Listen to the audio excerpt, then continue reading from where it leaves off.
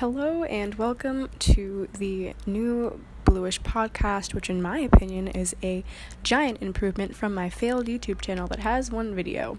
I'm actually debating on whether or not I should leave the video up, because it has 50 views maybe. It's not that interesting. And I don't particularly enjoy looking at my own face and listening to my recorded voice at the same time. I can pretty much only do one or the other before I feel miserable. So, if you didn't read the description of this podcast, basically it's the same as my blog, also entitled Bluish. Plug, go check it out. It's fun.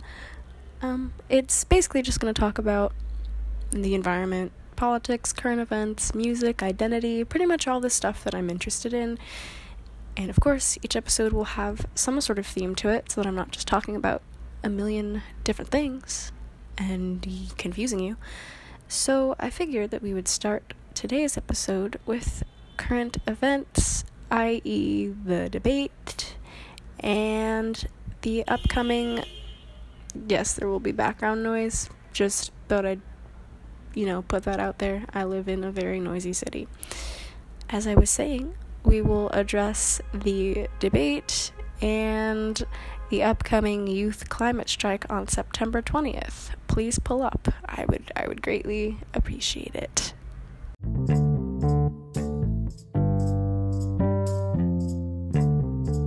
So, the September 12th Democratic debate. Where do I even begin? It was entertaining, I can say that for sure. I took notes because I have an unhealthy obsession with politics. So let's do a quick recap. What do we remember? There was Andrew Yang, who has decided to essentially turn his opening statement into a sweepstakes for poor people. Kamala Harris is apparently her only opponent is Trump at this point. Biden is old, very, very old, and very, very stupid. Bernie is also old, but not stupid. I think he should yell less because with each debate his voice gets increasingly hoarse.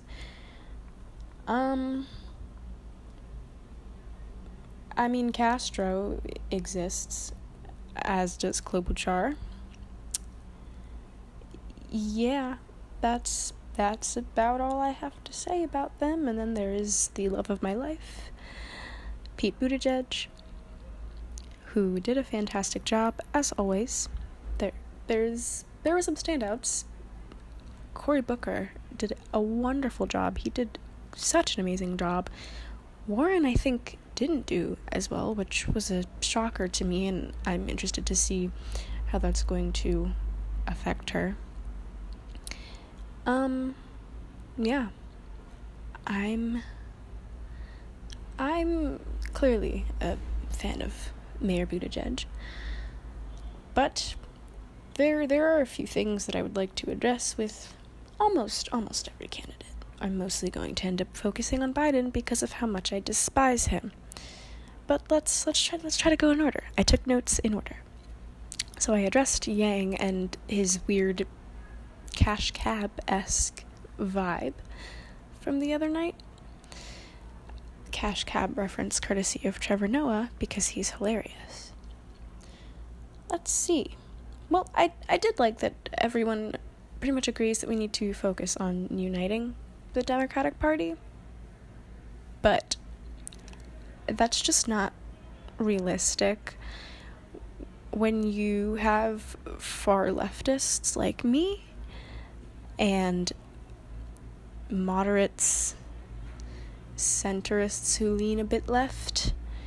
It's very difficult to bring those two groups of people together because even though we both fall under the same party, we operate under entirely different schools of thought. What's next? Biden's obsession with riding Obama's coattails. Even though I don't really like the way Castro behaved during the debate, I will say that he was right in pointing out that every time someone mentions something good about Obama, Biden must make it known that he was there during his presidency. But if anyone has anything negative to say about Obama, he's most likely going to say, well, that was Obama and not me. So which is it, Joe?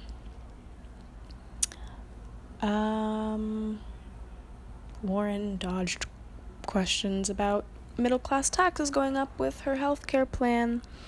No surprise there. Every time a candidate who advocates for Medicare for all is asked about that, they can't seem to come up with an answer. We all know the taxes are going to be raised for the middle class. Just admit it. We will still like you. We understand that reality, and we are willing to contribute. I say we as if I'm not broke and have a 9 to 5. I don't have much to say about Klobuchar, but I do really like that she said a house divided cannot stand. But again, I just don't know how we're going to pull off this whole unity thing. Beto brought up a possible reparations bill.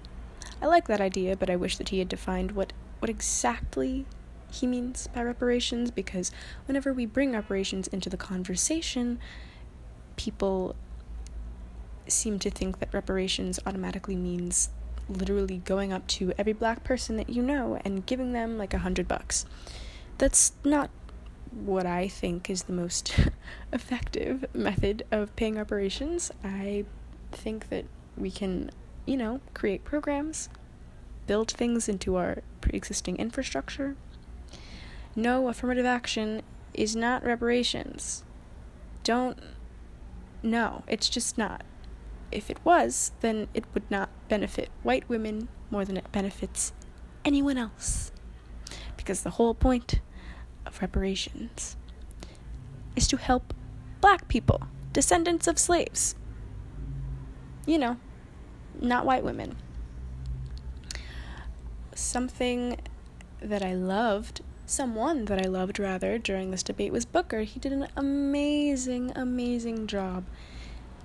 He pointed out the fact that we have more black people in prison today than there were slaves in 1850. Thank you for that. And he also, thank the Lord, pointed out that environmental injustice is a thing. For me, as a climate activist, that was really important, because I'm broke and I'm black, and if you're a black or brown person and you don't have money, the climate movement pretty much ignores you and then gets mad at you because you're not saving the turtles with your trendy metal straws. That's not the problem here. The problem is that low-income communities and communities of color are on average 10 degrees hotter in some areas than, your affluent, fancy white communities. That's a problem. And no one wants to talk about it. I also love the moderator who asked Harris, when you had the power, why didn't you try to effect change then? In my notes, I annotated that quote with ha ha ha ha ha Harris K. Clearly I don't like Harris. I also appreciate Pete Buttigieg being honest in saying that if you support Trump, you support racism, meaning that you are a racist. Because people like to say that it's possible to have only voted for Trump for economic reasons, and that not everyone who voted for Trump is a racist. But the fact of the matter is that if you voted for Trump, you are okay with his racism, meaning that you are a racist yourself.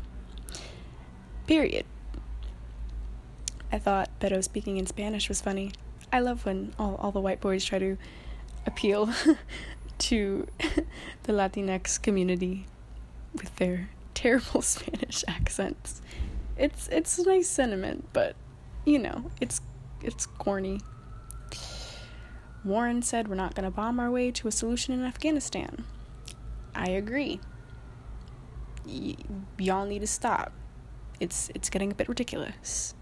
I had to deviate from my fancy podcast voice because I just had to say that. Even though I find Bernie incredibly annoying, I did agree with him when he said, why spend on the military when we don't even know who our enemy is? Because far too often the U.S. gets itself involved in battles and wars and XYZ, for no reason other than personal gain.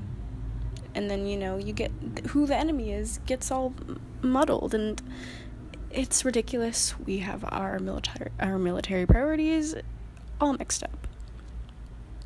Also, apparently I'm in love with Cory Booker because I have so many notes on him and 5 notes on everyone else. I love that he addressed the fact that factory farming pushes independent family farmers out of business. There are about 1 billion things wrong with factory farming, but I think that we don't really talk about the ethics of agriculture when it comes to human beings. We only really talk about the ethics of animal agriculture as it pertains to animals, which does make sense, but people exist as well. Oh, and then right under that, I wrote something about Yang's democracy dollars. I think Yang is a smart person, but he's not using his intelligence properly. Let's just put it that way. I also, although I do not like Harris, I do like the fact that she plans on investing $2 trillion in HBCUs because no one else wants to fund them. And they don't give people money, and that's why I'm not applying to Howard, because I can't pay for Howard because they're not funded well enough to give students the financial aid that they actually need. Period. What else? Oh, and then my favorite part of the debate. Biden's most famous quote, well, it should be his most famous quote, is "Make sure kids hear words." And that is in response to being asked about his past with civil rights and school segregation. Make sure kids hear words. Good job, Biden. I really, really appreciate that. That makes me feel so much safer and more comfortable as a Black person who lives in one of the most segregated cities in the country. I really appreciate that so much. So much. And then my final note is Booker is the only one I trust to deal with school segregation. Not even Pete can do it. I was wondering how I would feel after sleeping on that for a couple days, and for the most part, I still feel the same. I think that none of the white candidates are fit to deal with it. I will forever feel that way. No matter how convincing their argument is, they don't know what it's like to be a student of color in a segregated school. And I think that Booker did the best job of just explaining the ways in which modern day segregation affects people of color, and I just really appreciate the fact that he did that.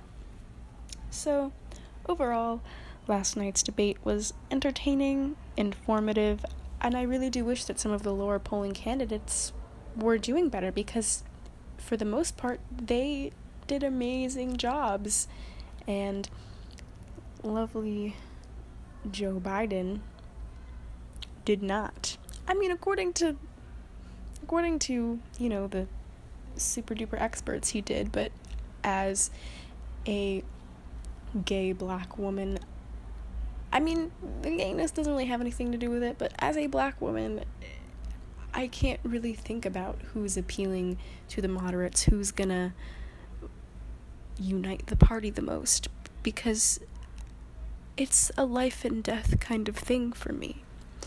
And it's not for white liberals.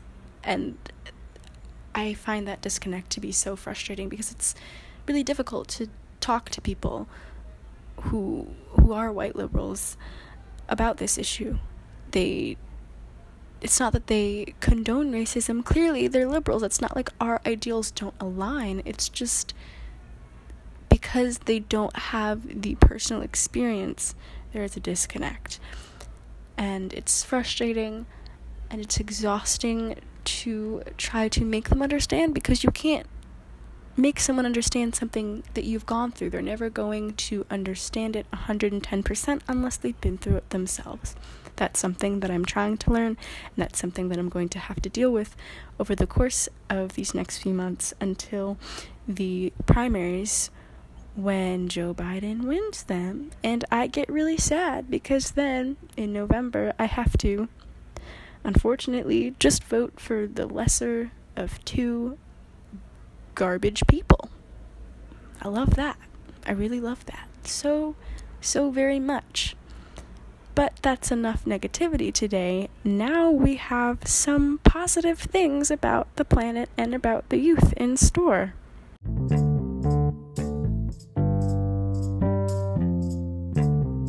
So, on to some good news. There is a global youth climate strike happening on Friday, September 20th. For those of you who have absolutely no idea who I am, you probably don't know that I am the school representative organizer for Fridays for Future in New York City. Basically, I'm in charge of making sure that all middle and high school representatives are able to organize their schools for this strike and other future strikes and walkouts. It's amazing. I get to do a lot of outreach, and I couldn't be happier with my position in the organization. When I talk more about how my identity plays into the climate movement at large, and just in a more micro sense, the organization itself, I'll talk about those dynamics, but that's not going to happen for a while. I would like to be positive after the dumpster fire that is Joe Biden during every single debate. So, the strike. In New York City, it's going to be at 12 p.m. in Foley Square. Students and adult allies are all invited. If you are able to come, please do. We would love to see you there. We would love to have as many supporters as possible. This is not our end goal. This is not the only strike that's going to be happening during the 2019-2020 school year. There will be lots of fun climate events that you can participate in between this strike and the next. You can follow me on Instagram at karmacelsi for updates on that, or you can just follow at fff.nyc. That's my organization's Instagram. So it's been relatively easy for me, honestly, to get my school's administration, behind this movement. They are very much in support of civil disobedience, which I appreciate. It makes my job a lot easier, because while I'm organizing my own school, again, I'm also in charge of organizing a bunch of teenagers, which is fine, but it's also a lot of work. So basically, my personal process was I emailed my principal over the summer. We talked about it in person. I drafted a massed email that's going to get blasted out to all students at my school so that they know what to do, where to go, when to leave, all that kind of stuff. Just the logistics, the very important aspects of it, so that everyone is accounted for, no one gets lost, etc., etc. And I was, of course, very happy to find out that the New York City Department of Education is granting all strikers amnesty. I was not really expecting that. I think that, I feel very lucky to live in an area that is so supportive of protest and of standing up for what you believe in. I know that there are a lot of places where that's just not the case, and the complete opposite is their truth, and that sucks. And I don't think that it's fair. I mean, of course, there are a lot of things with our educational system in this country that are unfair and unjust, but I find that in particular to be disgusting. So, again, I'm very fortunate to not have that be the case for me and for my fellow students and fellow strikers. I'm just gonna plug some events. Well, one event. So the one event that I'm gonna plug is that tomorrow from 12 p.m. to 6 p.m. there is a last-minute art build for the September 20th strike. It is in Thomas Green Park in Gowanus. I'll be there. We can hang out. If you've never met me before, come say hi. We can make clothes, we can make posters, we can make little climate necklaces to hang around if we're not, so comfortable with verbal outreach. That way people come to you when they read your climate necklace. And yeah, it's just going to be a really cool day to network, meet new people, access your inner artist. It's really amazing. I've been to an art build before, and you just feel such a strong sense of community because everyone who's there wants to be there, and we're there for the same reasons. And I often find that climate activists are just some of the most peaceful, chill people to be around. They really have such a calming energy, which in times like this, when the world around us is so stressful, you really need people who are just gonna chill and who are gonna make you feel better and who are going to relax you. So I highly encourage you, if you're in the area, if you're in New York City or you can get to New York City, come out to the art build. You don't have to stay there for the full 6 hours. If you can come for a half hour, cool. If you can come for an hour, cool. If you can come for the whole time, awesome. Stay for the whole time. I'll certainly be there for a few hours, and I would love to hang out with you there. I would love to work on my rather terrible art skills because they just suck. I'm certainly not a visual artist. The performing arts, that's really where it's at for me. But yeah, I think that the climate movement is really picking up. I'm proud of my generation. I'm proud of myself. I'm proud of my friends. I'm proud of all of the youth organizers in the core committee of Fridays for Future. They do a lot of intense things, and just watching them do what they do is incredible. It's so incredible. This would not at all be possible without them. And they're just some of the coolest people that I've met. And I think that's about it for climate stuff. I'm just gonna continue to plug the 9/20 strike on my Instagram, which again is at Karma Celsi. It's just my name. Follow me, because I like clout, but also I really am just here to spread the word. I don't care that much about how many followers I have, as long as I know that I'm reaching people. By the way, because I will not be posting another episode of this before the strike, let me just tell you how you can promote the strike if you choose to do so, which I hope you do. You can tag fff.nyc in your posts. They might repost something of yours, and make sure that you use the hashtag #StrikeWithUs. You will certainly reach a lot more people than you might think. It's a great way to just connect with other chapters of Friday for Future, other climate organizations, other social justice organizations. So again, at fff.nyc is the Friday for Future Instagram.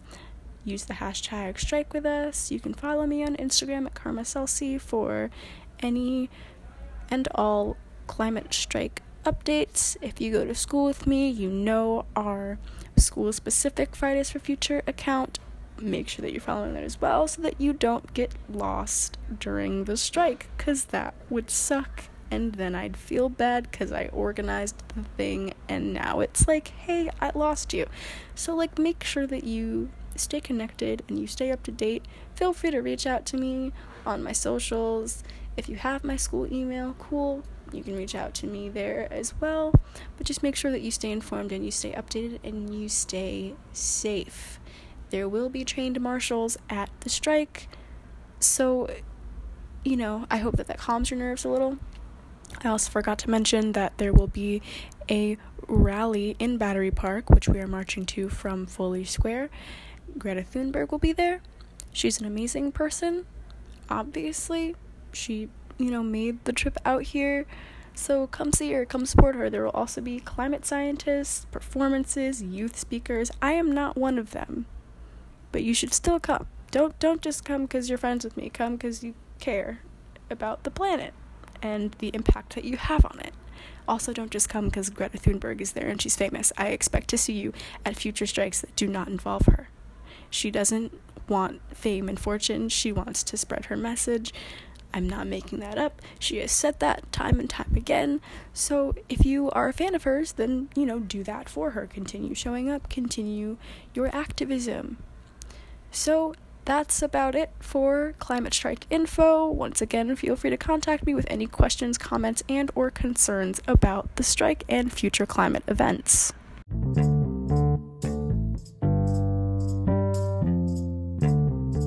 So that's it for the pilot episode of the Bluish podcast. I really hope that you enjoyed listening, and I hope that you stay tuned for future episodes. I also hope that the climate strike portion of this episode has inspired you to maybe become a climate activist or a social justice activist, or just get involved in whatever ways that you can about the issues that you care about. Once again, thank you for listening, and I will see you next weekend.